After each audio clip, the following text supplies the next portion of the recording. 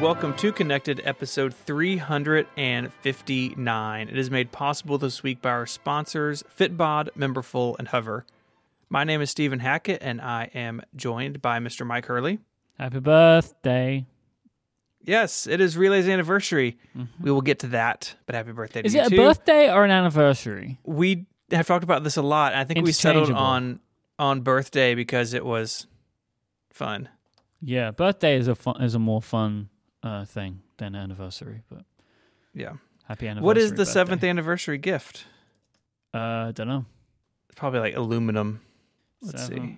Birthday gift. This is the worst. It's just giving me gifts for 7-year-olds. Google sucks. Turns out it is lollipops, based on what Google's telling me.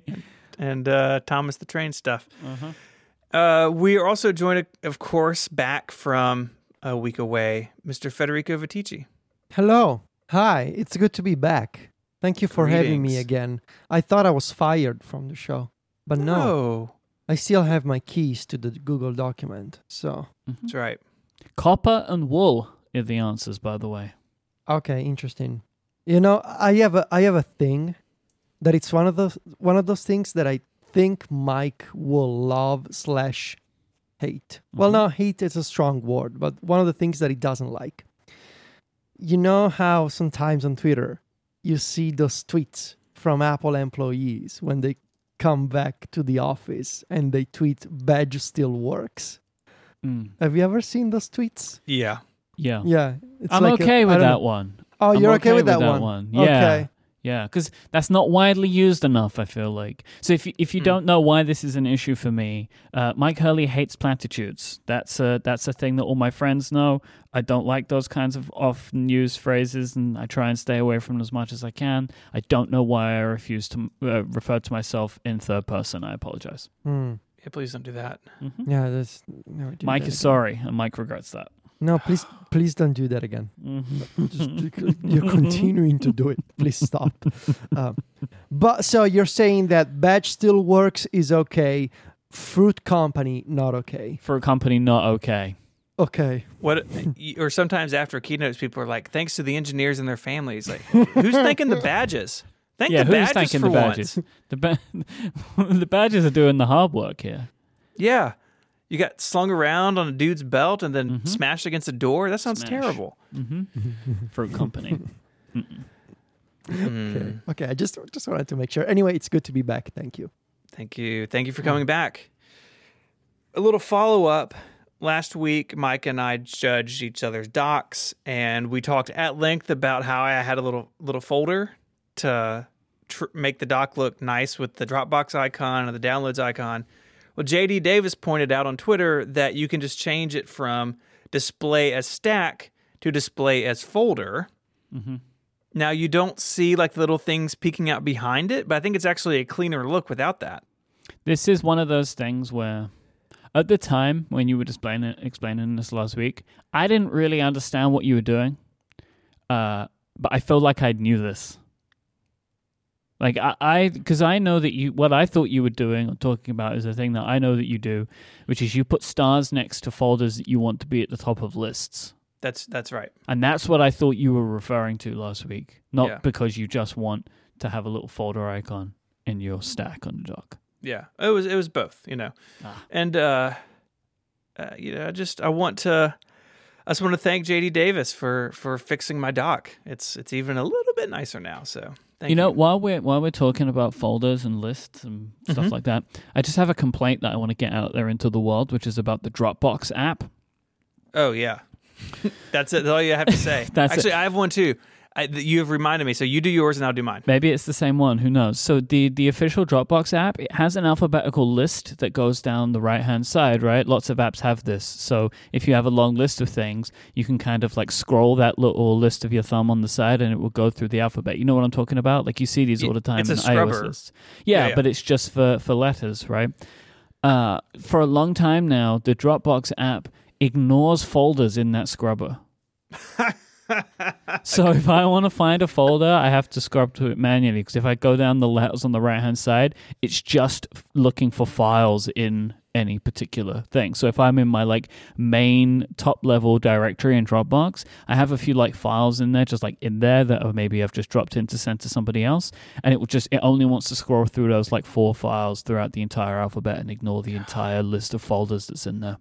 Which is a very common thing in Dropbox is to have folders. Yeah, I don't know why they think people only want to jump to their files and not the folders that they might have. Yeah. Sucks. All right, so here's my Dropbox complaint. Mm-hmm.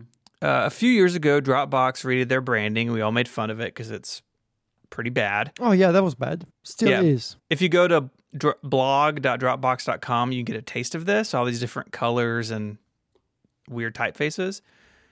They have this whole color palette. Why can't I change their icon on my iPhone to use a different color palette? I'm stuck with the light blue folder on the dark blue background. Now the little box icon is smaller and not exactly centered. It's like a little off-center vertically. Mm-hmm. The icon has gone from bad to worse, but I would like to be able to customize the colors there. You have all these colors in your brand guide. Just let me do it. I feel like I know what Federico's going to say next. Why do you have the Dropbox app? Just use files, man. Well, there is that, but I was going to say, I think Federico's going to say, you know how I solved this? Not using Dropbox. Oh, yeah. Yeah, he's a file management hipster. I don't know if that's the case. It's just my assumption. So, Federico, would you like to add to the conversation? What I like about this is that you're all just saying things that I would likely say, and I'm just being quiet. Well, this is it. We're trying to guess. What are you going to go with? But honestly, I would say both things, actually. We know you will. Yeah. So yeah, I basically these days I just use Dropbox for to do the one thing that iCloud Drive is still so silly at, which is creating shareable links for files that I want to send to other people. Yeah, you can do it with iCloud Drive, but it's so complicated. I don't know. It takes like 10 different clicks in the UI. I basically don't use Dropbox anymore, except for when I need to send you guys episodes for the shows, which is again sharing a file. So I only use it for uploading my audio files and sharing the random text file or like a zip archive that I need to send to somebody. Otherwise, all of my stuff is in iCloud Drive or in Obsidian, which comes with its own syncing thing. Sylvia uses Dropbox, so I still pay for like a premium account or whatever. I don't know. I just really dislike how the Dropbox app has evolved, what it looks like. The branding is bad. This obsession for like making an OS for like, collaboration. No, like, look, I just want to have folders and files and versions. And that was great. And then you started adding all of these features. And like every single time I open Dropbox, there's a different splash screen for something else. It's like, you don't get it, do you? That I don't care about all these other things. So, I mean, I don't have a really... Look, this may sound like a really strong opinion, but the thing is, I don't really have a strong opinion about it. Right. I keep paying for it, and eventually I will stop. So, but for now, it's fine. I don't love it, though. Can tell. Yeah. Our appeal to the country, the nation of Luxembourg was successful. Mm-hmm. Kenta_Lux on Twitter. As you can kind of tell from their name. You can tell they're really proud. I only just realized that now. You can tell. Lux is in the name. Says, here's greetings from a real regular listener from Luxembourg. Think it's not likely that I'm the one listener from here, though. Usually only lurking, but you sounded kind of desperate. Cheers, weird fish emoji. I don't like the desperate part, but you know. No, I think it's amazing because you guys did sound kind of desperate. I just needed to prove it. I was convinced and I was disappointed. We got another tweet from somebody who I didn't save. I apologize, but maybe I'll find it in a minute. Who was another person who was in Luxembourg listening to an episode. But didn't actually live in Luxembourg at that time, even though they said they were born in Luxembourg. Yeah, we also had a note I saw of somebody who was born in Luxembourg but now lives somewhere else, and so they're like, and they're a listener, so they're honorary, I guess. got to be in Luxembourg to listen. I feel like we potentially stumbled upon something fun for the show, and I think we're not thinking big enough. That's Sean, by the way, who sent that in to me. But carry on. I think we should now embark on this quest to find connected listeners from the most fascinating places around the world. Okay. Like, for example, do we know if we have listeners, I don't know, in Andorra, for example, which I believe should be, the smallest country in Europe, right? Now, that could be challenging, right? To have connected listeners based in Andorra. Or, I don't know, connected listeners in, somewhere in Polynesia. Now, is that possible? I don't know. Right? Well, I'm currently logging into our hosting platform again. And I've typed the letters AND into the downloads by country search list. And currently it's just spinning. So I'm not feeling great about Andorra, Federico. Andorra. I'm afraid. I think I've broken their entire system trying to do this. Okay, I'm sorry. But I think we should now be on we should now be on the lookout for listeners from, I don't want to say the strangest places, right? Because a place is not strange. I mean, it may be strange to us, but it's not strange to the people who live there, right? But from places that you don't usually hear from, right? Right. Which makes you appreciate the fact that we have a business on the internet. How about this then? Here's a thing that we can do here, because I think I'm settling on where you're going. Connected listeners, if you think that you are from a strange place, or an unlikely place that there will be other listeners from, yes, that second part is perfect. Yes, you should contact us. Yeah, and we can maybe do this over a period of time.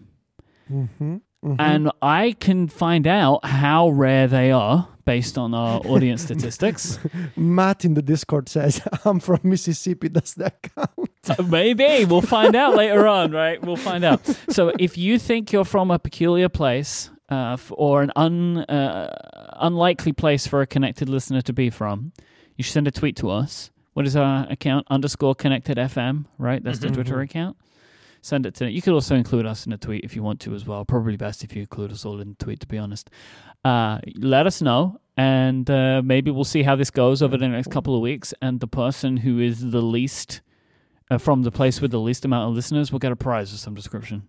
Yes, we'll do something. I don't know, but we'll do something. Yeah. So there you go. If you think we will change the colors of the artwork of the show for that episode to your country's flag or something. Oh, that's a good one. That's a good one. That is good. Or we'll add just for one episode the fourth line to the globe that goes over your country. That's good too.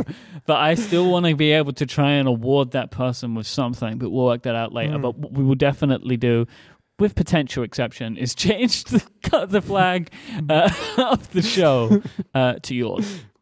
All right. Okay. That's fantastic. Should we take a break and then get into some exciting news? Yeah, sure. Okay. This episode of Connected is brought to you by Fitbod. Fitbod is the fitness app that provides a personalized exercise plan, a fitness plan that actually fits you.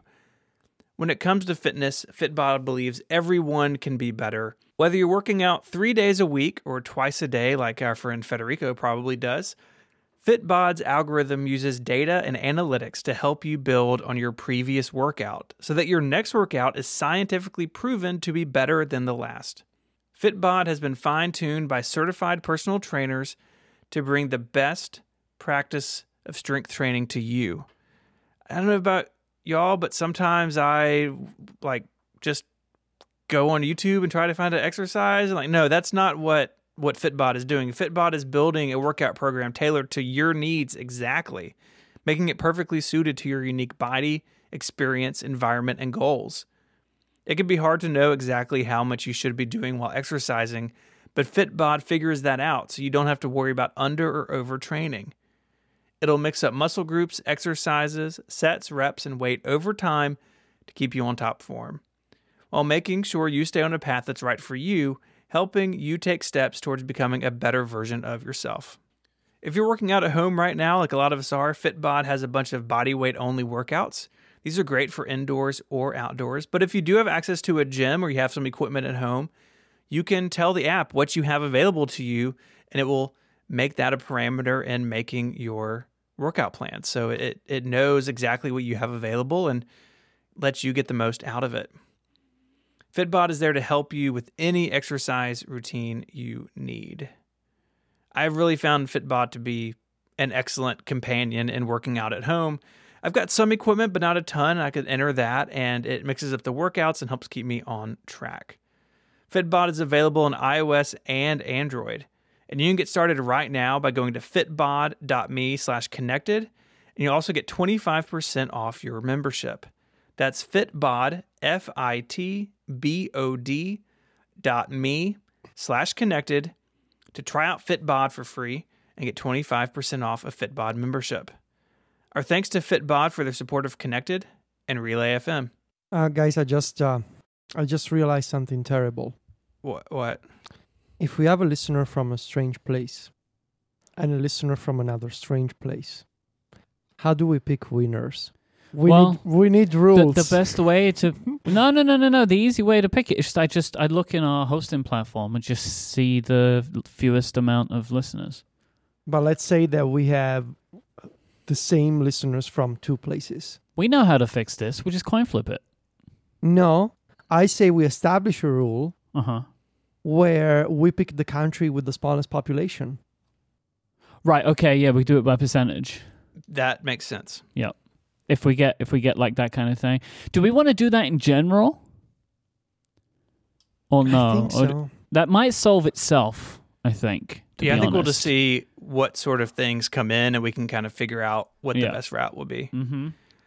Well, don't worry. There'll be established rules. Okay, don't worry. okay. If we can do something around here, it's rules. Exactly. I just wanted to make sure that we think about this. Okay, there may come the time where we need to make rules just for this silly thing. Mm-hmm. Okay. So today is August 18th. That is Relay's birthday/anniversary. We've been around for 7 years since we initially launched, which, 7 years. Mm-hmm. It feels awesome. Mm-hmm. We did a Q&A that you should check out. It's on the Departures feed. Mm-hmm. So go listen to that, Relay FM/Departures/5. It is 5, yeah. So go check that out. Mike and I did a Q&A. In the past, we've done it unconnected, but we did it over there. But what we want to announce today is the 3rd annual Relay FM for St. Jude campaign. There's a link in the show notes, and you can go and donate now. The donation window has opened. We're going to be running this campaign to the end of September. September is National Childhood Cancer Awareness Month, and we'll talk more about that in the coming weeks. But we're getting things started today, and Mike, we've got a couple of fun things coming up. Yeah, so maybe a few things to note. So our goal is $333,333.33 because it is the 3rd one. We have our 3rd annual podcast-a-thon for St. Jude coming on September 17th. We are starting this year earlier than ever before at noon Eastern Time, and we'll be running for a record 8 hours, baby! Get in and enjoy. Twitch.tv/RelayFM. We will be with many wonderful guests and many people you know, maybe some people you don't, doing tons of fun things for a full 8 hours this year. So we're really putting it to the test, and that is going to be on the 17th of September. I have a countdown widget, a Widget Smith countdown widget on my iPhone, and I was horrified today when it ticked to less than a month. So we have a lot of excellent stuff planned for the podcast-a-thon. It's going to be a lot more zany. Is that the word we should use? Yeah. Wacky? Zany. It's going to be different in good ways. We're planning a lot of very strange and fun things. I think maybe one of the biggest themes of the podcast-a-thon this year, and actually most of the campaign, is just general bad times for me and Steven. I think is maybe the best way to think about it. There's a lot of stuff going on that is uncomfortable for us. Uncomfortable for us, yeah. Starting with, for every $500 raised throughout the campaign, we need to put a sticker on something. You may have seen us do this before. We've done stickers. We've done googly eyes. This year, for every $500 raised, I need to affix a sticker of Steven's face to something.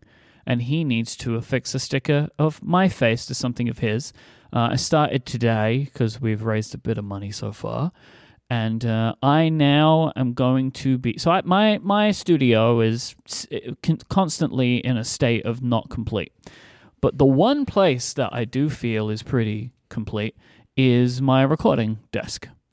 It's the thing that aesthetically I like the most. It is what I am going to be covering Steven's face in to destroy those aesthetics. Yes. So Steven's face will be I don't know, just like creeping up from the corner of my desk from now until the end of September. So yes, this is a theme of the whole fundraising thing. As Kate said, you're going to be ruining it. Yes, this is the point, because I think people like to see the two of us get into situations that are amusing, and this is one of them. So we'll put some links in the show notes. Steven is adding stickers of me to, what is that? It's the edge of my IKEA bookcase thing in my office. And last year we put googly eyes on it. There were more googly eyes, but they kept falling off throughout the year. And at some point I just stopped replacing them. So the top section is googly eyes, and the next section down will be pictures of you. So it's very upsetting to walk by this piece of furniture. Mm-hmm. So every time 500, this isn't an individual dollar thing, like an individual donation thing, I should say. It's just every time we pass another $500 raised, another sticker goes on. So, we've done some calculations, and we're ready for a terrible time, potentially. Yep. If we meet our goals and stuff, I guess there's I'll cover my monitor stand. It's just going to get real messy around here, would be my expectation. Yeah, with me. Always with watching you. Mm-hmm. It's Get really back to creepy. Work, Mike. It's really it's nice. It's really creepy already. I just want to say I'm really happy to hear this.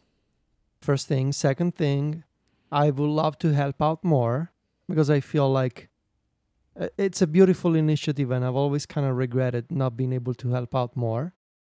Third thing, if I understand this correctly, the theme is stuff that makes you uncomfortable, right? Mm-hmm. Okay. I have some fun ideas that I'll run by you. Okay, I love the sound and of it. especially one that could be just the thing. Well, for Federico, you both. Here's one thing. I can tell you one way you can help out more. Like anybody can. You can go to stjude.org/relay and give us your cash. Give us the money. Come on, stjude.org/relay. Go there right now and donate. This money goes to just an absolutely incredible cause. You've heard us talk about St. Jude before. One of the main reasons that we picked this charity is because Stephen has such a personal connection to it, to the point that now we all do. And St. Jude is an incredible place, and it does incredible things that, again, you'll be hearing about from us over the coming weeks. Talking about stickers again, though, we're doing something new this year that we haven't done before. Anybody who donates $100 or more will be able to redeem a sticker pack of their very own. So you can find it on the fundraising page. You click the rewards button. You can see it. You will be able to get one of your own Mike and Steven sticker heads, which is fun for you, I suppose, in case, I don't know. And I guess maybe if you donated a lot of money, maybe you could cover your own desk in one of these. You'll also get 2 stickers for the campaign itself, one of the Relay logo with the gold that we change a lot of our artwork to over the Podcast-a-thon season. And also, you're going to see a cartoon character called the Fever Fighter appearing in a lot of our campaign work this year. This was artwork created by St. Jude patient Ethan. And so you're going to see the Fever Fighter pop up in a bunch of places. It's a great little superhero that can think about helping make kids feel better. I love Fever Fighter guy. Mm-hmm. It's fantastic. Very good. Yeah, I put the sticker reward artwork in the Discord, and if you go to the page, you can see it there as well. Yep. 5 stickers. stjude.org/relay. Yep. Go donate. Can I talk about St. Jude for a second? I would love you to. I would like to do that. So St. Jude has been around for almost 60 years. It's here in Memphis, but they treat children from all over the world. And they've been on the front lines of not only care, but also research and treatment for childhood cancer. So they do a lot of research. That research gets shared around the world. Treatments invented at St. Jude, thanks to this research, have pushed the overall cancer survival rate from 20% to more than 80% since opening. But that's still 1 in 5 children not surviving. So St. Jude is not going to stop until no child dies of cancer. And there's a lot of kids in this boat every year. It's estimated that more than 400,000 children worldwide develop cancer each year, with nearly half of them never being diagnosed. So St. Jude is doing some amazing work in this field around the world. It just happens to be in my backyard. This is not a Memphis thing. It's not a Tennessee thing. This is a worldwide effort. And so you can join that effort, join us in this effort at stjude.org/relay. Go do it. We're going to be talking about it a lot, but it's a fantastic cause that everybody should give some money to. Yes. And mark Friday, September 17th, 12 to 8 p.m. Eastern on your calendar. You can go to twitch.tv/relayfm and follow the account right now, and it will also help you be notified when we go live. And we're going to be doing as well a bunch of other streams and stuff throughout the course of the campaign. So we've got some little milestones on the site right now, but we'll be talking about those as well. So me and Stephen will be doing some extra fundraising streams throughout the month. Hey, Joe! Joe, go donate to St. Jude! There you go. If Joe can do it, anyone can. Yeah, Joe's my imaginary neighbor. Should we get into some tech stuff? Yeah. So we have seen iOS 15 beta 6. And of course, the question every time there's an iOS 15 beta, what's going on with Safari? So Federico, what's going on with Safari?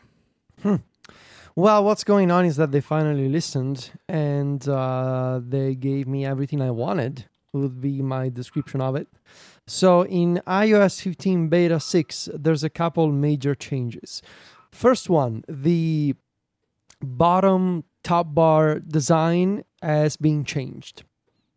So Apple added a second toolbar to the bottom of the screen. So when you're using the new design with the address bar at the bottom, the address bar is no longer the only element displayed at the bottom of the screen.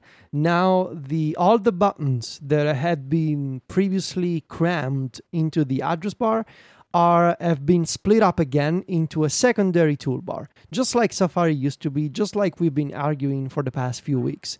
So those buttons would be navigation, so back and forward, share, bookmarks, and tabs. All of those buttons are now in a toolbar just above the home indicator on the iPhone, and then you see the address bar above that. This is very similar to a design concept by Vidit Bhargava, the developer and designer of Lookup, that we mentioned on the show a few weeks ago, and we said, yes, Apple, please do this. And they pretty much did that. It's pretty much that design where you have a toolbar that has all the controls you're familiar with at the bottom, and the address bar still toward the bottom of the screen, still easy to access with your thumb, especially if you have a big phone, but it's being freed of the responsibility to handle all those controls. So in the address bar now you only see a button on the left, which is the sort of the everything else button. This will be the AA button for website settings, and there's also an extension icon. It looks like two buttons. It's actually just one touch target. So when you open that button, you see a long menu that contains a bunch of options, including website settings, the privacy report, Safari Reader, and your extensions. And then you have a refresh button on the right side of the address bar.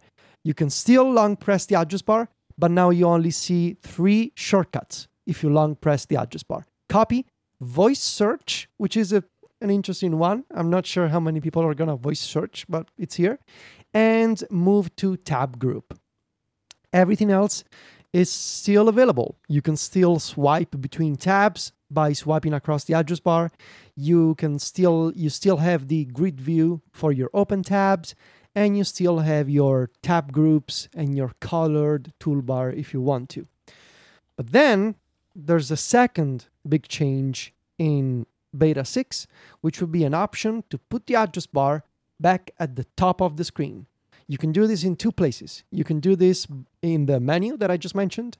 It's the very first option. It's called Show Top Address Bar. Or you can change this in settings. If you go to Settings, Safari, you now have the choice of reverting to the old design, essentially, where you have an address bar at the top and a toolbar at the bottom. It looks just like the old Safari with some new animations for the toolbar.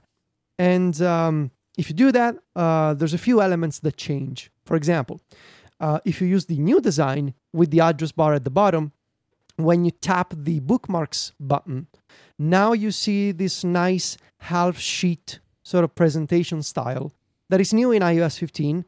And also, fun fact, this style was in Vidit's concept. Like, it's exactly like a one-to-one match. But if you choose to use the top address bar and you open the bookmarks view, it's a full screen view as it was in iOS 14. So there's some few differences between the two designs, but overall, I think we got everything we wanted. So we got an option to choose between old and new, and for the new design, we got a better one that understands. Like, I think it's a much better compromise of the vision for having controls at the bottom of the screen without, the usability concerns of we just gotta have a single toolbar at the bottom of the screen. Now you have two of them. And I understand that some people on Twitter and Reddit, they are upset. Some minimalism purists appear to be concerned that Apple listened to the blue check marks, as they call them on Twitter. I think it just goes on to show how useful the beta and public beta process can be for Apple. To be able to gather feedback, listen, and iterate beta by beta, on design. And it's, if there ever was a need for to make a case for why does the beta process exists, Safari in iOS 15 this summer is your perfect example. This is why you have the beta. This is why you have the public beta. I think they have finally landed in a place where, at least for me, the new design clicked in like 5 seconds. Like, I saw that and it tapped it around like a couple of seconds. I was like, yeah, this is it. Like, this works for me now. I'm very happy. What do you guys think? Well, first I want to ask, I want to get a sense from us. Will we be top bar people or bottom bar people? Bottom. At this point, bottom. Yeah. Stephen? I think bottom. Yeah, I think bottom too. Because I think we were talking about this at the time. The idea was a good one, right? Yeah. Bringing all of the UI down to the bottom makes a lot of sense. But the implementation maybe went a little too far all at once. I do find this whole thing to just be very sad. Like, I think I said about this before. Like, this whole thing just seems like such a waste of people's time. And, and I just find it all just to be very, like, I don't really understand what the point was after all of this, to just be like, oh, well, you can basically make it just the same as old Safari. And I've also said this before, like, I actually don't like preferences for things like this. I kind of feel like just make a decision, or just don't do it, right? And like, I think I said this a couple of weeks ago when they started changing the thing on the iPad and the Mac, right? For like whether the tabs are, I just forgotten about the fact that the tabs used to be integrated with the URL bar. I forgot about that mess. Like, like if you're adding, if you change something, then change it back, then make a setting to change it back to the way that you changed it back from. What's the point? I mean, yeah, some of that stuff is even more noticeable on the iPad and Mac, where you can go back to the compact view. Mm-hmm.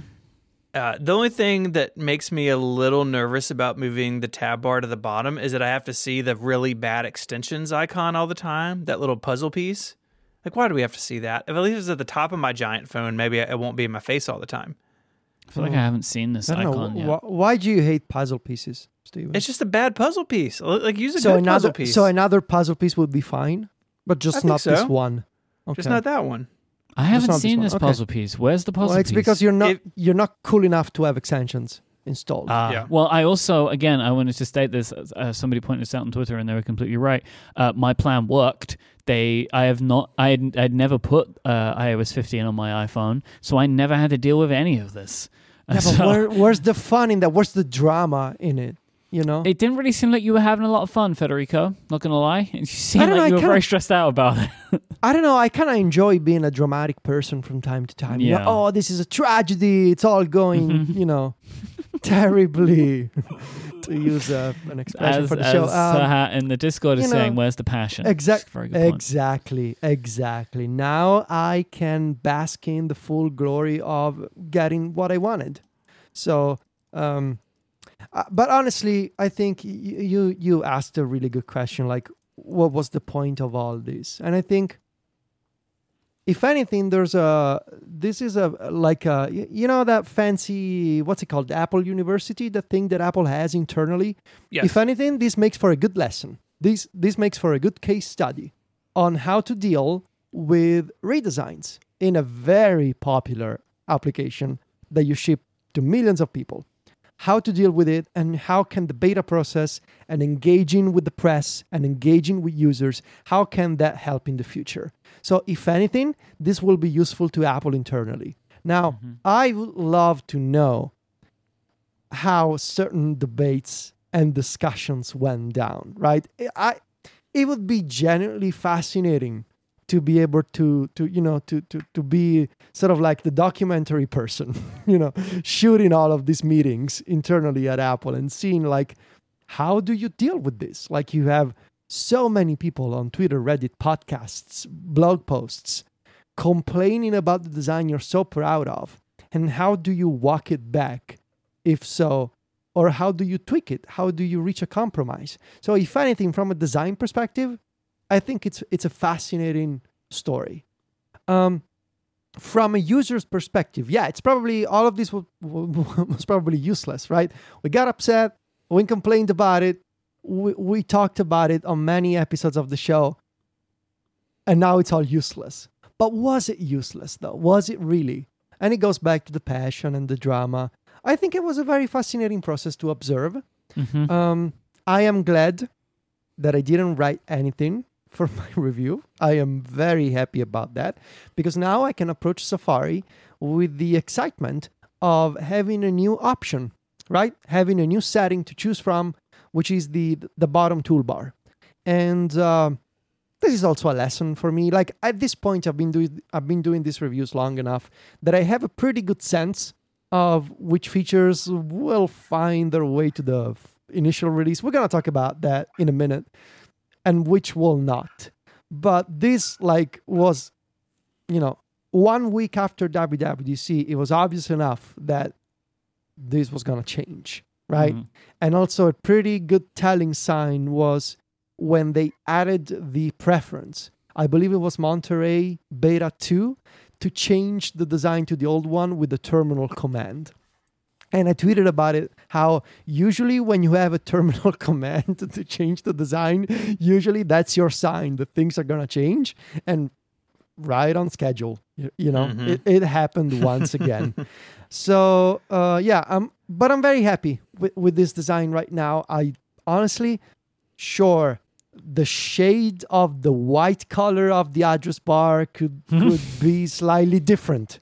There's all kinds of people in my mentions saying, "Oh my God, it's so ugly." The white color, sure, but the key, I have the no core. Idea what people are talking about. What's wrong? I don't know. Look, with honestly, I don't know either. What they want. I just know that this design works. I think it's a good one, and I'm really happy we got to this place. I do hope that they do revisit some of the stuff on the iPad and the Mac, and particularly the tab design. It just has like sunken in round recs, and it looks really bad, especially if you only have one tab open, and it's still in between the location bar and the bookmarks bar. So this is fantastic, and now the iPhone version of Safari is not a travesty, but they still have some more work to do, in my opinion. Yeah, the iPhone needed the effort, though. I'm fine. I quite like Safari on the iPad, by and large. It needs tweaks, it's not perfect, but I think we were talking about this. The iPhone clearly needed a lot of work, or a lot of work to revert, and they put the effort in there. So a bunch of stuff bunch of stuff's not making it into the first version of iOS 15.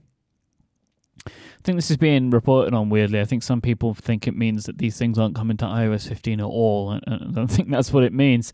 Maybe some of them won't, but I want to give you a list of stuff I got from 9to5Mac. SharePlay, which is arguably the biggest feature of iOS 15, I think. Like, new thing that they introduced. It's not coming. ID cards in the Apple Wallet app, so you can put your driving license in there or whatever. The app privacy report. So that, remember we had that one for Safari. That's not, then they're making one for apps. Custom domains for iCloud email. 3D navigation in CarPlay. The legacy contacts information. This is who can have your iCloud account when you die. And it seems potentially Universal Control will not be making it because Universal Control has yet to appear, which is not good. It's nowhere in Monterey at this point. Like, not even in a preference pane that doesn't work. That's a great sign. So what's in 15? Like, I mean, it is, that's a bunch of the big stuff.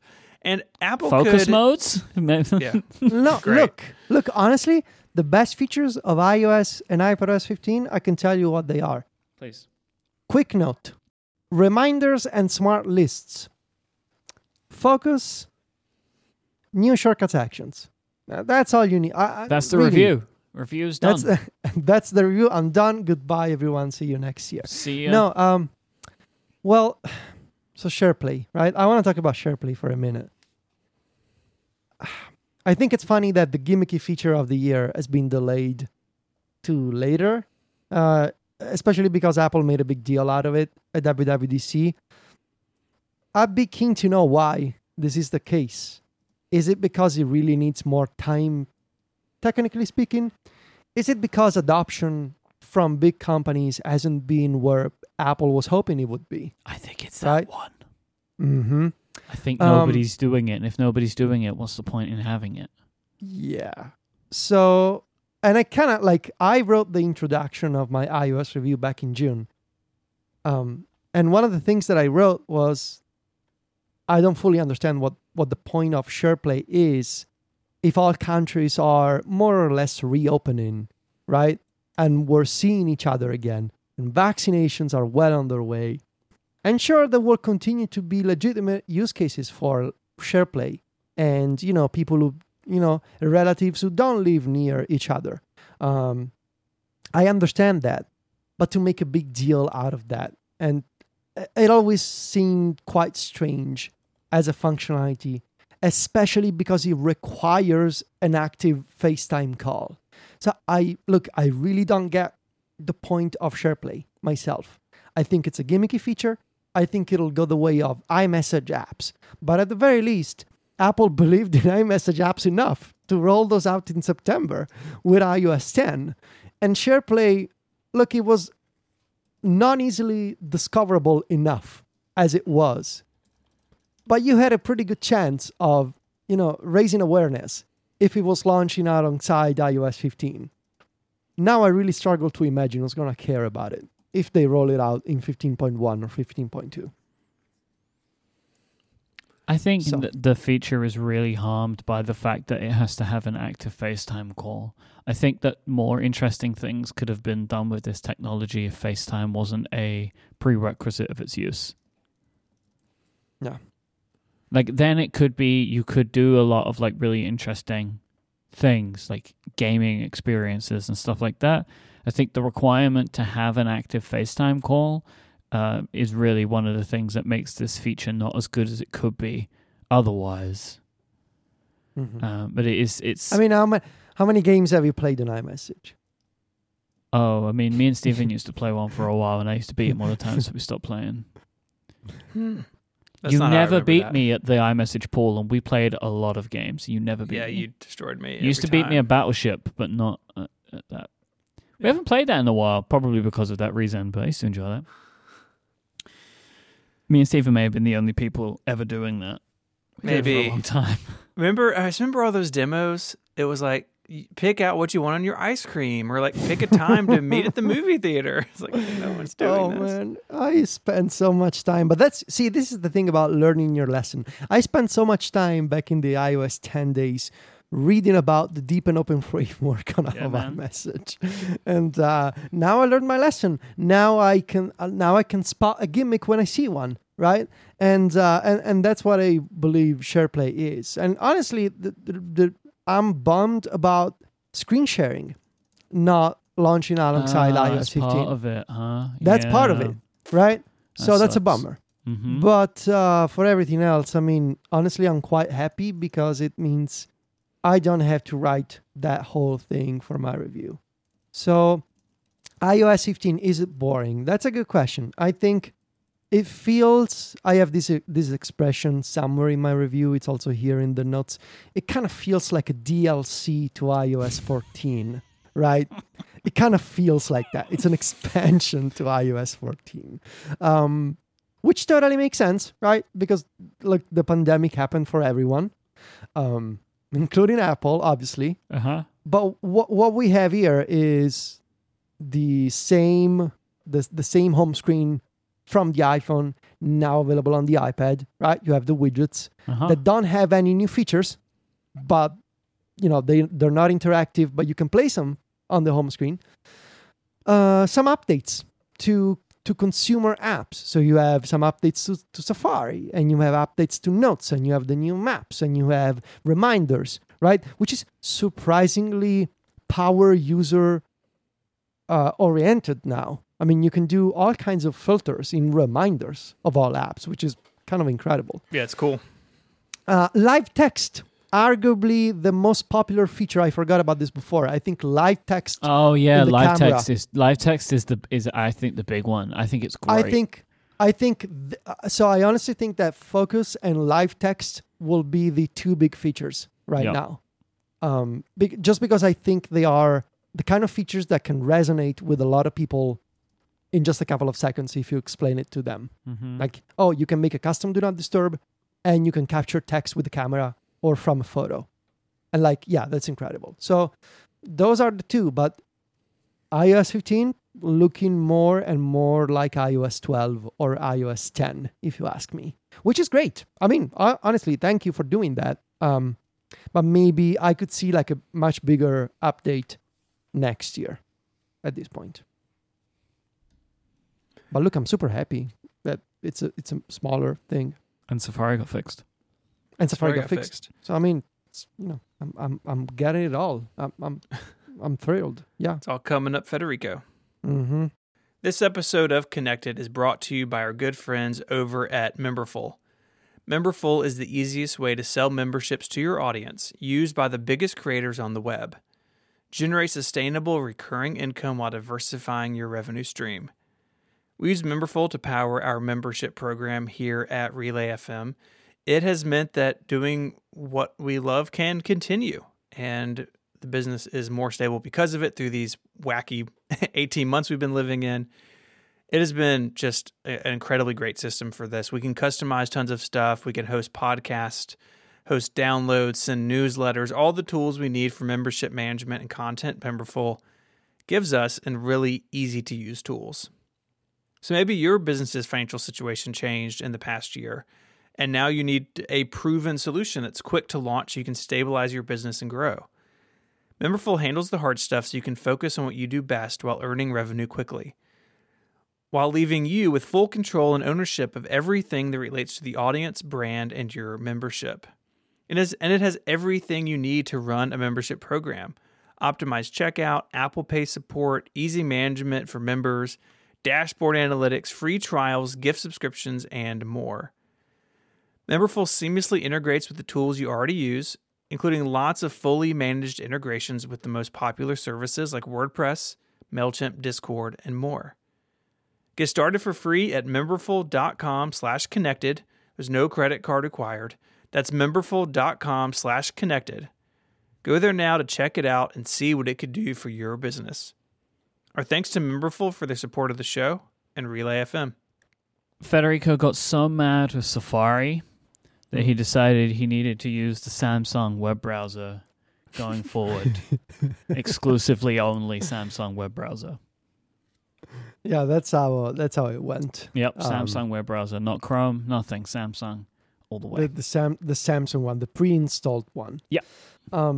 Yeah, so as you may have seen on Twitter, I have right here with me a Samsung Galaxy. No, it's not called the Galaxy. It's Z Fold 3. Mm-hmm. So this is the new big folding phone that Samsung makes. And yeah, now this may seem surprising, right? But Federico has this thing, and we can talk about it now before review embargo because somehow Federico got his really early. He ordered like a regular human being. Like the review embargo for these products is not available. If you wanted to make a review and put it on YouTube, Federico, you would get millions of views, just FYI. Oh, should I? I mean, it's up to you if you got the time. Especially if it makes a hissing noise. Ayo. My iPad's doing that, by the way. It's very scary. No. Mm-hmm. Really? Yeah, my Still? iPad's hissing at me. I noticed it yesterday. It's very upsetting. I think it's upset because you're using a Mac now. So it's like you're like a cat, It's like an angry boo, yes. Yeah. So why did you buy I'm doing it now, a Samsung Z Fold 3? Why'd you do that? I think it's important for me to keep my opinions fresh, to stay informed, to try new stuff, to know what I'm talking about when I say I prefer iOS to Android, or just because I think, well, really two main sort of ideas that I think about. One, I don't want to grow into this kind of old Apple commentator. You see them, right? And the kinds of people that don't change their mind.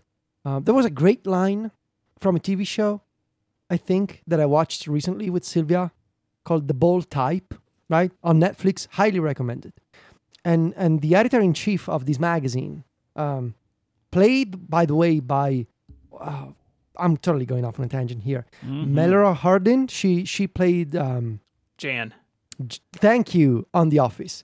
I got an Office Rewatch podcast, son. I'm on this. She said something along the lines of, "You're only as young as the last time you changed your mind."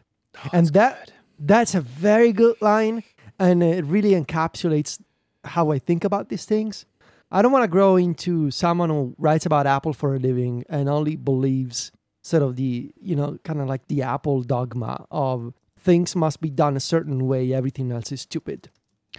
And so that's the first idea. And the second one is, I feel like at this point, iOS and Android, they sort of liberally copy and influence each other, Mm-hmm. And you see this with camera features. You see this with portrait video, which Samsung did a while back, and Apple is going to do that this year.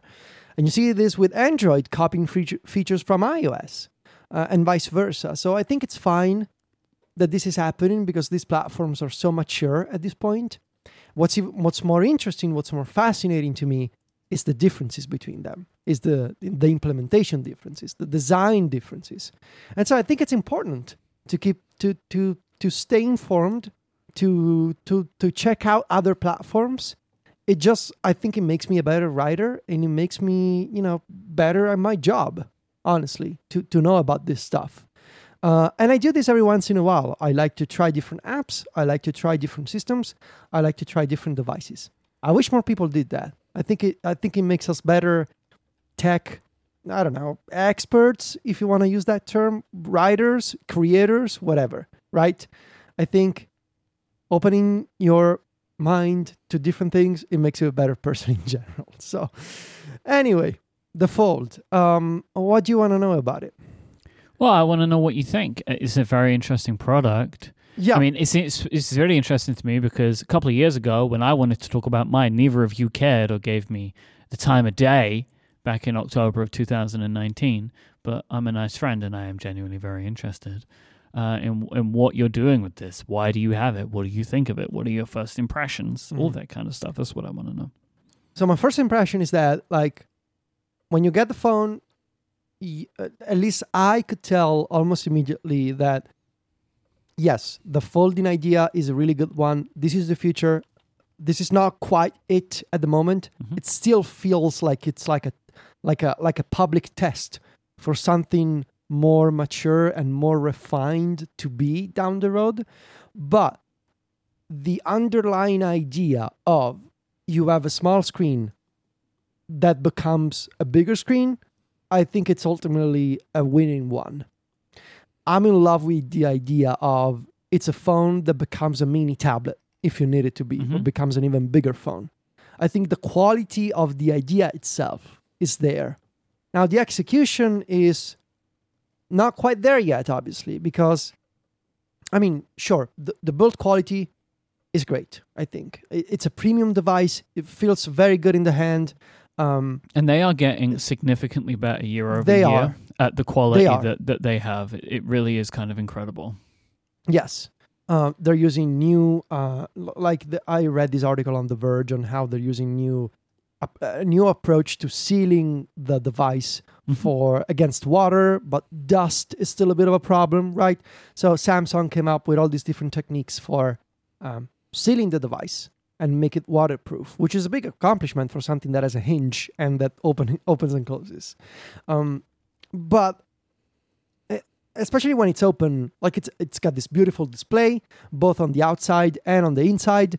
120 hertz refresh rate, I can tell you, it's incredible on a small display. Yeah. It really does make a difference. Yeah, I was at a Samsung store a couple of days ago, and they have the units there, and I was mostly personally interested in the Z Flip, the more regular size phone that you fold in half, right? That's my one. I have ordered one of those. And on that kind of screen size, just a regular screen size, it really feels incredible to scroll. It's so smooth and it feels so responsive. Like, I know that people that use Android phones are like, LOL, we've been doing this for years. Yeah. And like, there's a good reason that it's a feature that is deemed to be important by the rest of the industry, but just Apple hasn't made it work yet. Yeah. So Federico, when you're using this and thinking about it, do you think of it as a tablet that folds in your pocket or a phone that just gets bigger when you want it to? The second one, I think. I think it lends itself quite well to being a phone, even though the outer display is quite strange, right? It's this narrow and tall display that, you know, it makes for a weird looking phone, but you can use it as a phone, and that's the thing. And you can use the cameras, you can take some pretty good pictures with it. This is the big difference between my original one and your third generation one. Is on the original Fold, the outside screen was kind of like, if you have to, you can use it, because it was way smaller.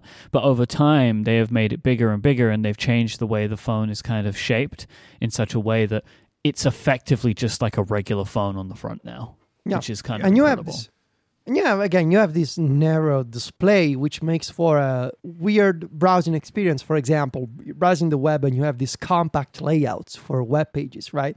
And you have this tiny home screen, but it's totally usable. It barely hits the threshold of, you know, is it usable as a phone, even though it's got this narrow display? And I think it is usable as a phone.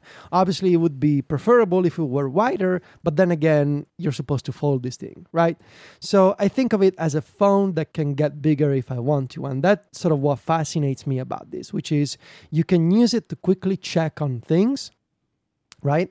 But then if you want, you can take your task and put it on a much bigger sort of display and multitask with it. And that's really, to me, the fascinating aspect of this is it's a phone that can become something else that is approaching tablet territory. And now, I should say, I haven't spent enough time really digging into this over the past couple of days because we're so busy with the upcoming Mac Stories launch. But the first thing you noticed, if you're someone like me, who hasn't used Android in a while and isn't as well versed in the Android ecosystem as maybe in the iOS one, multitasking is wild on Android. And especially on the Fold. I don't know if it's Samsung adding their custom like touches to the UI, but oh my God, you can do all kinds of layouts. And it's like, imagine think about the sort of the rigidity of multitasking on iPadOS and all of these limitations that Apple puts in place.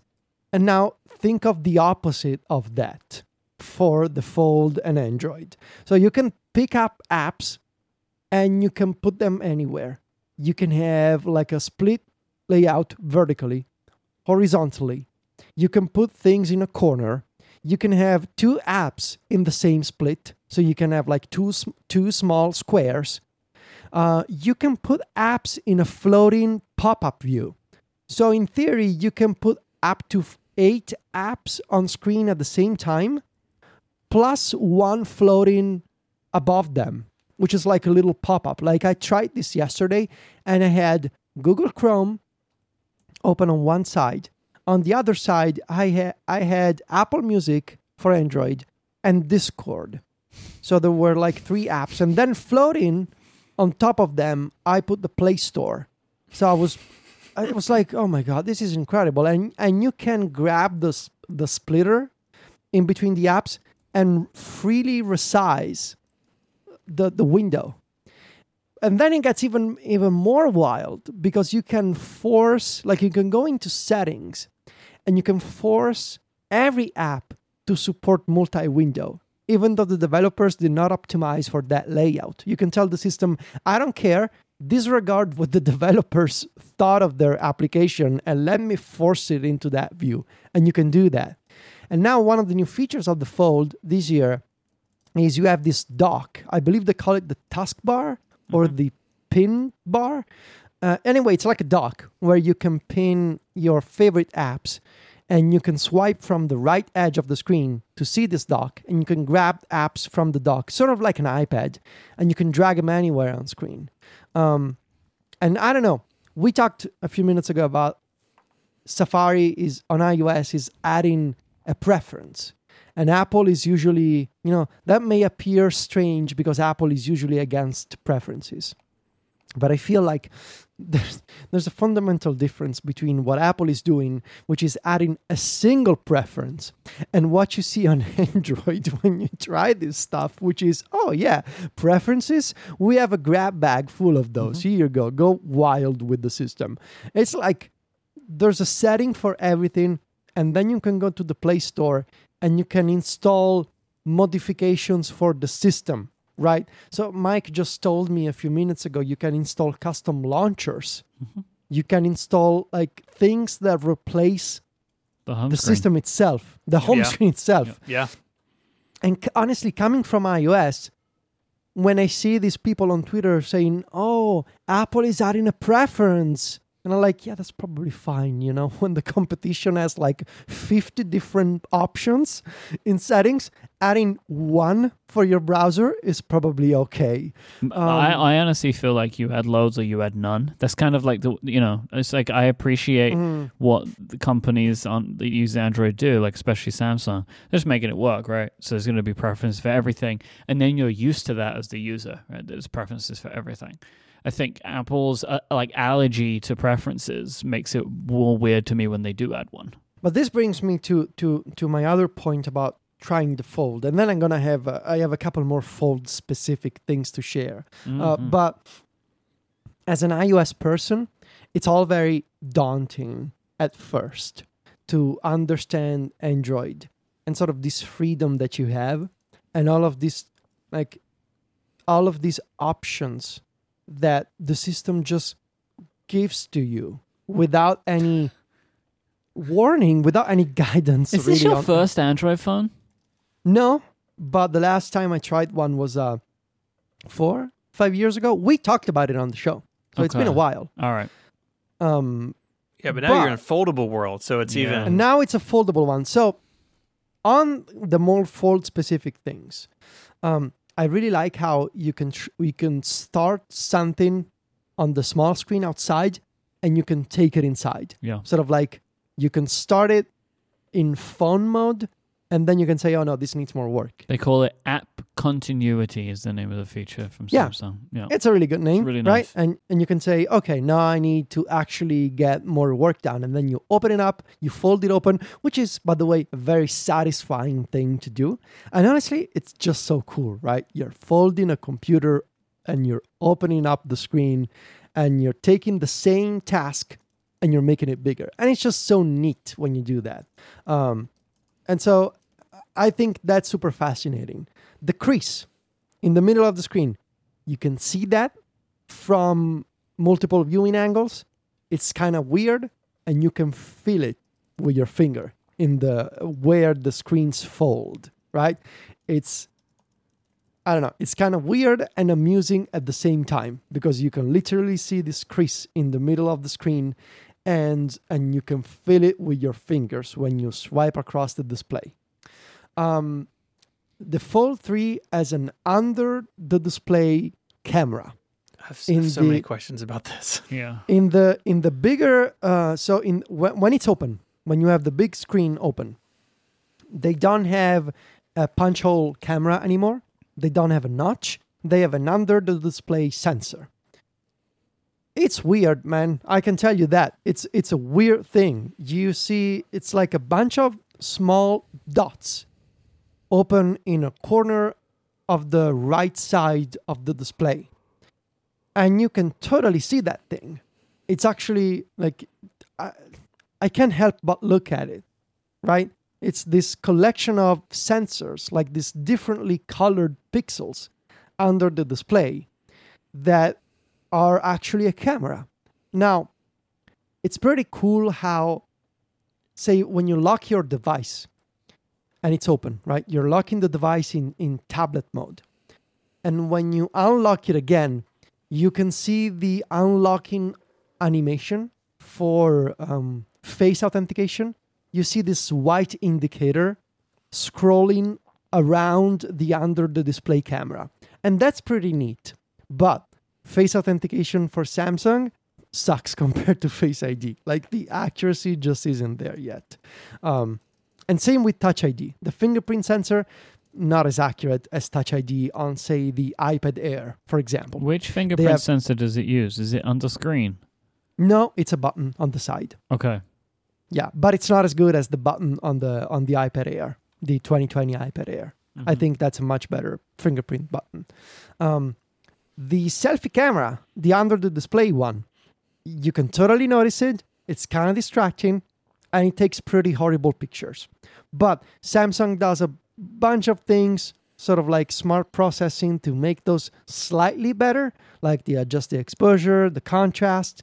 They do some sharpening, I believe. So they make those pictures look decent enough, but they're not really good selfies. Still, it's pretty cool that it's under the camera and you don't have a punch hole, thing. You don't have a notch. It's a single display, but I think this is very early technology. So I guess this will get better. Right now, it's kind of distracting because you can see those pixels always there, and the pictures are not that great, but it's pretty cool. Haptic feedback surprised me. Pretty good haptic feedback on this device. Like, you can, and I don't know why I'm surprised, but I was under the impression that only Apple could do like decent haptic feedback with the Taptic engine on the phone.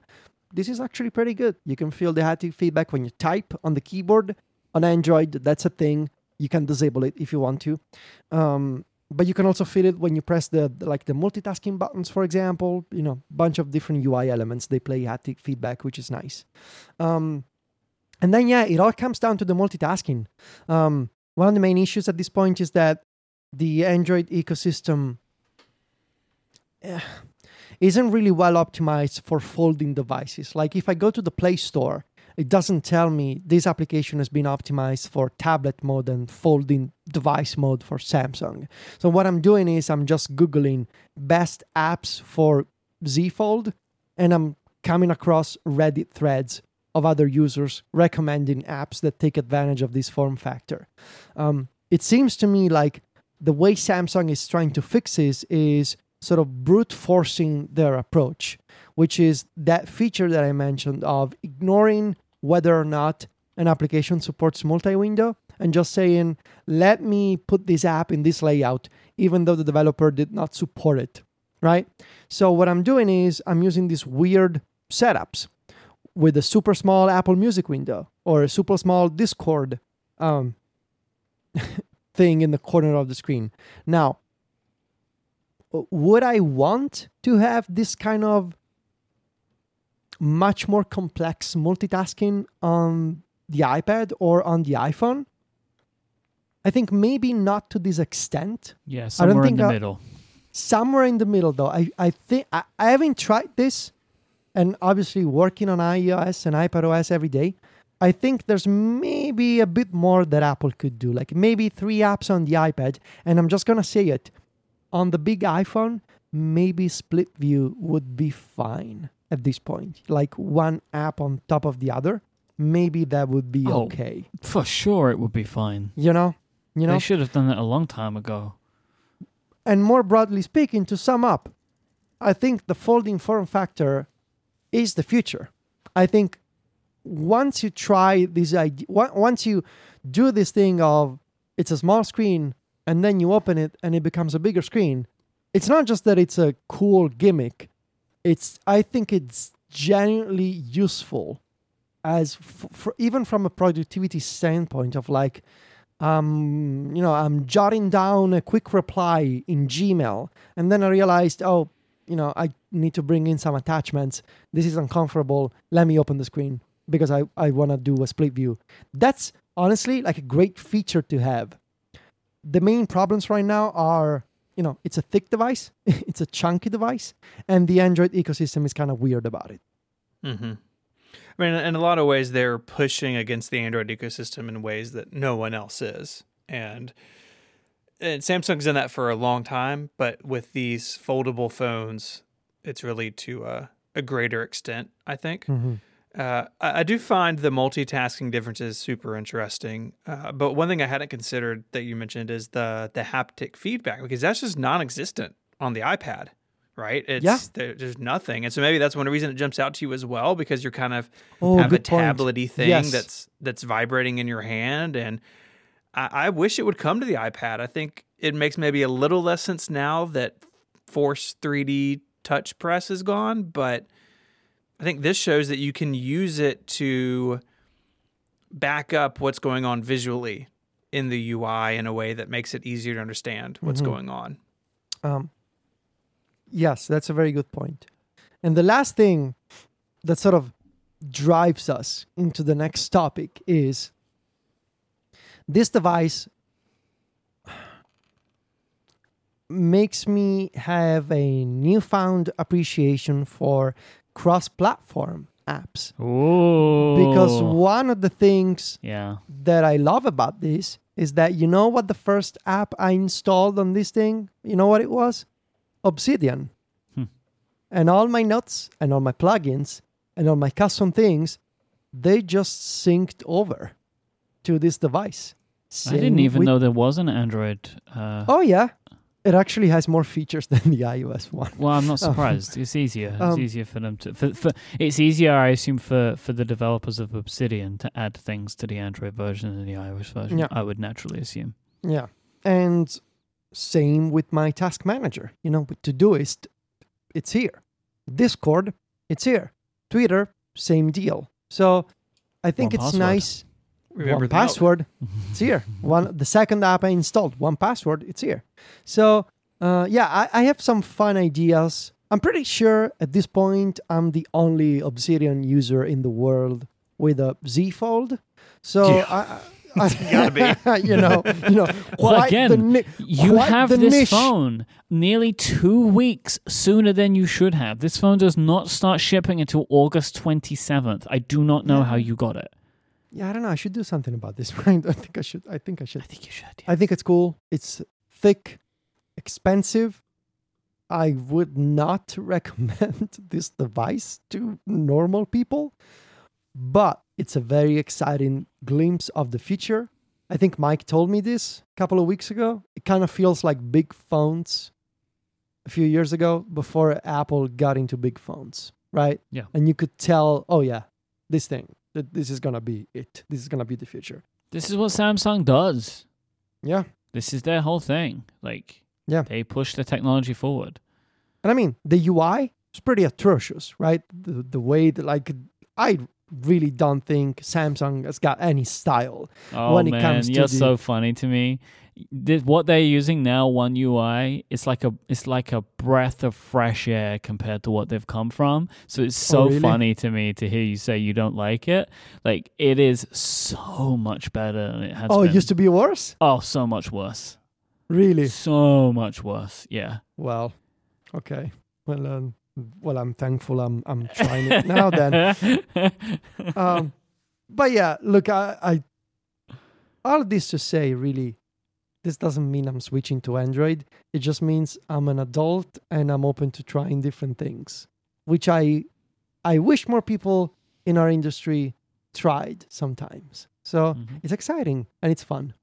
This episode of Connected is brought to you by Hover, one of Relay FM's longest-running sponsors. When you have a big idea for a business or a project, where do you go? Well, it starts with a domain name, and Hover is the place to go. They have over 300 domain name extensions to choose from. So no matter what you want to build, there's a domain name waiting for you. They have excellent technical support to answer any questions you may have, and they're dedicated to getting you online, not upselling you.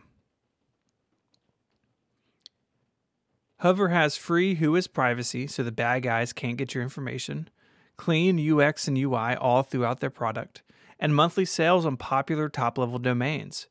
It's easy to see why Hover is the popular choice for people starting businesses. All of my domains have been at Hover for a really long time, and one of those is, of course, 512pixels.net, the blog that I've written now for almost 13 years.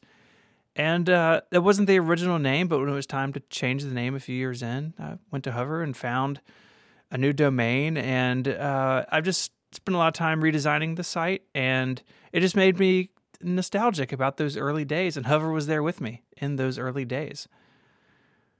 We know you like intuitive user experiences and things that just work straight out of the box, so I know you'll appreciate Hover. Their UX and UI really is simple and clean. It's all easy to navigate. So buy your domain and start using it today at hover.com/connected, and you'll get a 10% discount on all new purchases. That URL one more time, hover.com/connected. Make a name for yourself with Hover. Our thanks to Hover for their support of the show and Relay FM. Yes, you have heard everybody speak about it by now. And yes, we're going to speak about it too. 1Password 8. There has been a developer, kind of like a beta preview version of 1Password 8 that was released over the last few days. The big headline feature, I mean, there's a bunch of things that are changing, but the big thing that's grabbing all the headlines is that Agile Bits is moving to Electron for their applications. I don't think we need to rehash the whole thing. I gave more of a, like, if you don't know what any of that means, on Upgrade 366, I kind of went into it a bit more detail. I think we'll just assume, for the sake of this conversation, that people maybe have a bit of familiarity about what all this means. I kind of am intrigued from the two of you to, maybe before we talk about 1Password specifically, how do you feel about Electron? I've kind of changed my thoughts and feelings about that over the years. It's complicated because I feel like it's one of those things where you cannot just there isn't just a single truth. It's not a simple argument. But I feel like a lot of people tend to think about this in a pseudo-religious way. Almost as if, anything that is not AppKit or UIKit or SwiftUI is inherently bad. And I just feel like it's not that. I think it comes down to a case-by-case basis. I understand how on Apple platforms specifically, there is this common, quite shared belief in the superiority of native UI frameworks and toolkits, right? Mm-hmm. it comes down to the history of the Mac and really the, if you will, the boutique nature of some apps for Mac, which is also reinforced, right, by the company itself. The company that makes the computer also awards developers of apps that make software for the computer by giving them a physical trophy if they use native UI Oh tools. my god, that's so funny. Yeah. Right? Yeah. So it's a sort of it's a cycle that reinforces itself on an annual basis because those trophies are handed out every year. And so I think it's sort of it's built into the platform itself to reinforce that belief. But I also feel like in 2021, there isn't just one right way to make software, right? Because not all companies are boutique companies. Not all companies need to be small indie shops. Some companies, they want to reach as many users as possible. Some companies, they want to make sure that their software can be installed on multiple platforms. And I think it's only natural, if you want to do that, to use something like Electron. Because we as a, like it or not, we as a species, we haven't come up with a single programming language and UI language that is shared by all major vendors, right? In an ideal world, you would write an app in a native language and Windows, macOS, and Linux computers would be optimized for it. Yeah, that's the dream, right? So many That's the companies. dream. Apple are trying to make this dream. Like, it is worth noting, right? Like, they spoke about Agile Bits wanted to try and use SwiftUI for the Mac app, like they are for their iPhone app, which I do think might be a little early for SwiftUI on the iPhone app as well. But you do you guys. Yeah.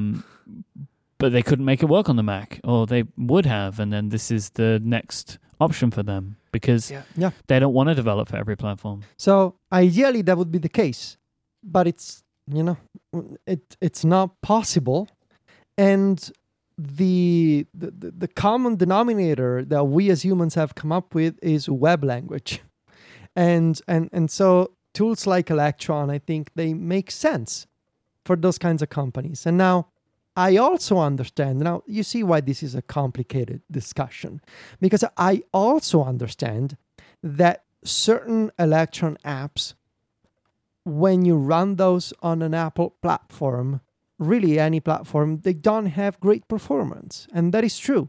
Some of them are not good enough. Some of them, honestly, suck. But that is the trade-off you gotta be willing to accept. Do you want to use software that is available on any kind of computer you want to use? Or do you want to use something that is more specific to your platform? And I've reached the point where, I've been doing Mac stories for 12 years. I would have never imagined years ago, if you asked me, that my text editor one day would have been an Electron app, because that's what Obsidian is. And I chose to use it because in return for certain, in exchange, I guess, for some weird behaviors and non-native UI, what I get is a rich ecosystem of third-party plugins, people making cool stuff for it because it's not available on just one platform. And now, so before we talk about 1Password specifically, I feel like that's where I stand on Electron. I don't think it's the devil. I don't think you have to give out. I don't think you should lose your Apple street cred if you say Electron is good for some apps. I think it's fine. I think it comes down to the kind of software that you want to use. What does it say about Apple and SwiftUI that a company like Agile Bits was not able to make a native version of 1Password 8. That's a different discussion. Mm-hmm. Mm-hmm. But I think Electron has a place for some kinds of apps. And honestly, I wish that people were less religious about it, especially in the Apple community. I want to jump on this grenade with you for a minute. Listener, I'm not talking about you, of course. I'm talking about other people. I think Electron is bad is something that some people have said, and it has just been taken as a belief, like universally, that Electron is bad, even if people can't necessarily point at exactly why they think it's bad. They just heard it was enough times that it was said. What is that? There's like a thing about this, right? Like if you say something loud enough and often enough, it becomes truth or something like that. Yeah. I think this might be one of those things. Like there are bad apps made in Electron, good apps made in Electron. I don't think it makes a difference. Like there are bad apps made in AppKit. Like I use a bunch of them. They're ugly, right? Like it just is what it is. And what developers make of it, I don't know why I could say like Electron apps are bad. Like it's just they are what they are. You know what? Also, like Electron apps are also, as Federico was saying, really extensible and really interesting and well supported. And if it didn't exist, you wouldn't have a bunch of apps, right? Like you just wouldn't. Yeah. Like a bunch of companies just wouldn't give you a Mac version because you know why? In the overall computing landscape, the Mac is probably the Tiny. smallest. Yeah. Like less than the iPad, probably, maybe, I don't know. But definitely less than the iPhone, definitely less than Android, definitely less than PC. And so it's a case of like maybe Electron app you don't like, no app. Yeah. You choose. Not having Slack is worse. And than this is having- not like we're not coming out here to be like time to defend agile bits. Like the thing for me here is like the writing was on the wall here when they took that VC money, right? And I think a lot of us had to make a decision then of like, will we continue to follow 1Password into this path that they're taking? Because they very clearly signaled to everyone that they were becoming a different company. It started with subscriptions and then moved on from there. And this is like, so I kind of am starting to feel like 1Password, like I feel like Dropbox and Slack. Hey, this is a big company that doesn't necessarily want my individual business, but they'll take it. And that is very different to what I used to think about 1Password before. And so when they did this, I didn't think they were going to do it, but I also wasn't surprised. Yeah. The same as like this next version is going to turn off basically any way to use the app other than a subscription. I didn't think they were going to do it, but I'm not surprised. And and I think that it's frustrating, and I'm sure I can imagine for a lot of people, this kind of thing is frustrating. But I'm also kind of like, it seemed like to me the writing was on the wall. You can still choose to be upset about it, but you can't be surprised by it. I thought that was already the case, honestly, that you could only use it with the because subscription. we all moved to them a while ago for like good reasons, like because the business account stuff is so good and the shared family stuff is so good. So like we all moved to that. And I said this on Upgrade and I'll repeat it here. Like I use so many applications by choice that are not native Mac apps, right? Like, or that don't look like native Mac apps because I want the services that they provide. And what Federico was just saying about cross-platform, I care about that more. Like, that's what I care about more. I think that the families and business and small business stuff does show that AgileBit still wants like individual people to be using their thing. Like, I the just family mean thing like in particular is really good. I think it moves that way of like over time, right? Like you can get an individual and team and family Dropbox, but really what they want is to get the enterprise, and that's what AgileBits wants as well. Yeah, and they've said as much. They'll take my business and they'll support it and they'll be happy. What they really want is those 10,000 seat licenses. Right, and they have said as much, so it's not us reading into that. The other thing I would just bring up with the Electron thing, and Mike, you touched on it, is that it is how we have a lot of software on the Mac. And it's hard to know what would happen or what is happening, depending on what you believe, in alternate timelines where maybe Electron wasn't a thing. Would that have made Apple bring something like Catalyst to the front more quickly, where you could bring iOS software, iPad software in particular, over to macOS? Apple's whole strategy there is really messy, and I think it's confusing to know what to pick if you're writing a new Mac app. But these companies that are really making services wrapped in applications, Electron is the obvious winner because the Mac is just small. Now, if it truly was the single checkbox that Apple said it was to make a good Catalyst app, maybe that would be different, but it's hard to know what that would be. And so this is the situation that we're in. And Electron certainly isn't perfect, and certainly there are some terrible versions of it, and certainly I think the best Electron apps aren't as nice to use as apps that are using more native UI frameworks. But like we said, if this is how it goes, then it's really on Apple to make this decision less enticing to companies. And we can talk about that, but I think that ultimately, yes, AgileBits made this decision, and yes, reading their blog post about it, like, it seemed like their development was really mismanaged for a long time. Some wacky stuff about how one version of 1Password would get a feature and another team working on another version of 1Password would find out about it in the blog post. Like, that's terrible. That's really bad. And so hopefully in this, they're also looking at how they develop their software, because whoever's job it was to do that didn't do a good job. Well, maybe the way you fix it is unified platform, so now anyone's feature just gets added in. I thought about it this morning in prep for the show. Like, they a lot of people work there. I hope that the team that was doing AppKit development, like, I hope they're okay. Like, because they mentioned they brought in a lot of Rust developers because they're using Rust for the back end, and I don't know enough about that to make a comment, but it's like, oh, I know at one point you had a whole bunch of people working in AppKit, and I hope that they got repurposed and weren't let go, because that would be a real bummer of a thing to have happen. See, you mentioned Catalyst a moment ago, which just made me think of something. I would like to issue a personal challenge to AgileBits. Considering you're a subscription product, and it doesn't matter where I give you my money, just if, make the iPad app available on the Mac. Let me just check the checkbox.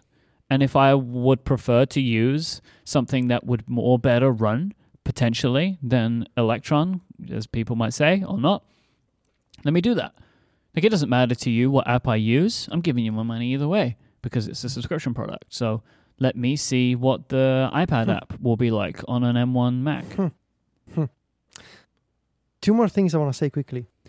First one is, I think a lot of people I've seen on Twitter complaining about 1Password 8 and Electron have not actually tried 1Password 8. Look, 1Password 7 wasn't perfect. I think a lot of people come from the assumption that 1Password 7, because it was native, then it was perfect. It really wasn't. 1Password has had these weird UI glitches and odd behaviors, at least for me, for quite some time. 1Password 8, I've put it on my Mac. On my Intel Mac Mini. Look, it's honestly fine. Like, I've basically exchanged one weirdness for another. I don't really see what the big deal is. Performance in Activity Monitor with this first beta seems okay. The new design is quite nice. There's, some new colors, some new sections in the sidebar. I'm pretty sure that, I would say 70% of the people who are complaining about this have just seen the word Electron and they fired off some tweets without actually testing the thing. It's like seeing the word subscription. Yes. And the second thing is, I think the problem with a lot of people on Twitter in our little community is the struggling to accept, and this is sort of like the, now it's become impossible not to see this, but struggling to accept that AgileBits is not that kind of small boutique, as I mentioned before, indie company that it used to be. I think a lot of people were still thinking of AgileBits as that sort of small boutique indie shop.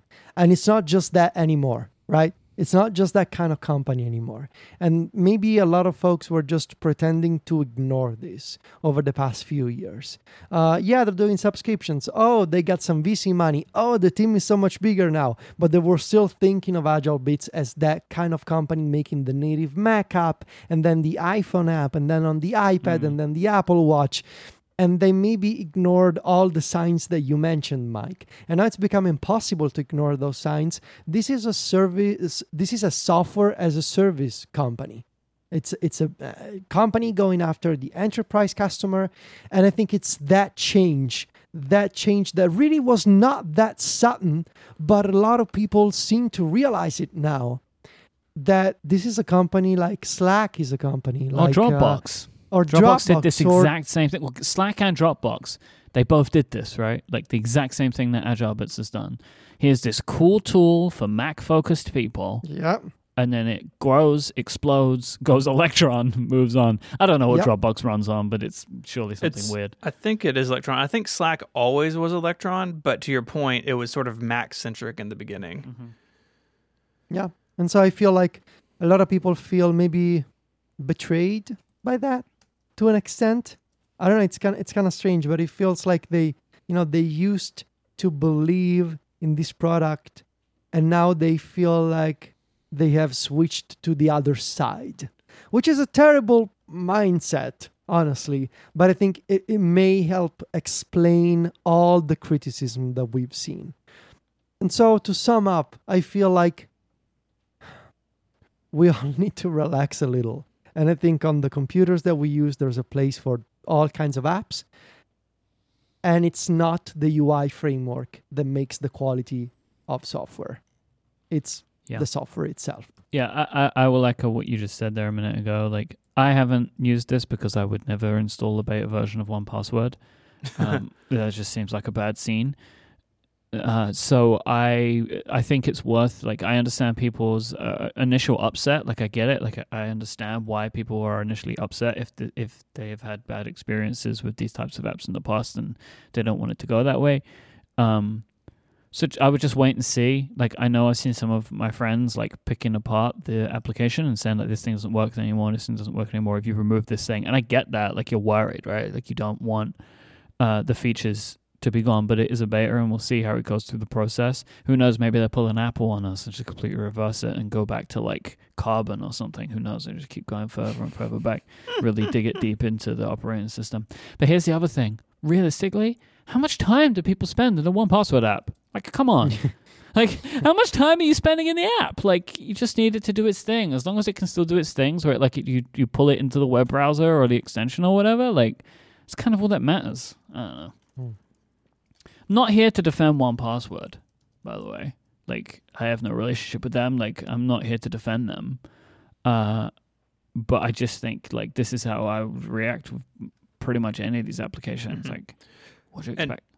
I guess I should say they are a sponsor of Mac Power Users. But that is not a Relay FM sponsorship, so I'm right. That is sold staying separately. absolved of my. You what I are. just said I'm not. there. But yeah, I mean, I feel like we've been fair here, and while I do disagree with their approach here. Like I said, I think they really had some serious development organization problems. I think saying Swift UI or bust was premature. I cannot wait to see what the iPad and iOS app looks like, because I don't know how you could build an app that complicated in Swift UI right now. And if they do, like, hats off to them, I guess. But, a lot of that is also on Apple, like we said. And I would love to know why Catalyst wasn't seriously considered. I think what they've said so far publicly, at least in the blog post, I haven't read all the tweets because there's so many of them, but I would like to know that. And if it was a matter of, well, that's still too many resources to, have dedicated to the Mac, which is a small platform. Once was their only platform, but now a small platform. Then just say it. Because I think that one thing this does is saying that it's Catalyst or Electron. Like, that does say something about what they think about Catalyst, and I would like to know what that was. Yeah, good times. Pastor Boy in the Discord has raised an interesting point that it does run in the background kind of sometimes always, but we'll see how that fares. What, 1Password? Mm-hmm. Because I said, how much do you have the app open? Well, yeah, I mean, it's a menu bar and stuff, but I think what you meant was how often are you in there dealing with things in 1Password? That's what I meant, right? Like, you were right. In which is a different different thing, right? Yeah, mine's running on my computer 24/7, but I'm only in there, like, changing something. I don't know, not very much. Yeah, maybe that's The, just the rust in my computer, you know. That's Heyo. Heyo. I wish I knew enough about Rust to make a comment on that. I just don't. I have no idea if it's good or bad or like It beats indifferent. me. Like, whatever. It's like, a thing. Rust, I don't like the name.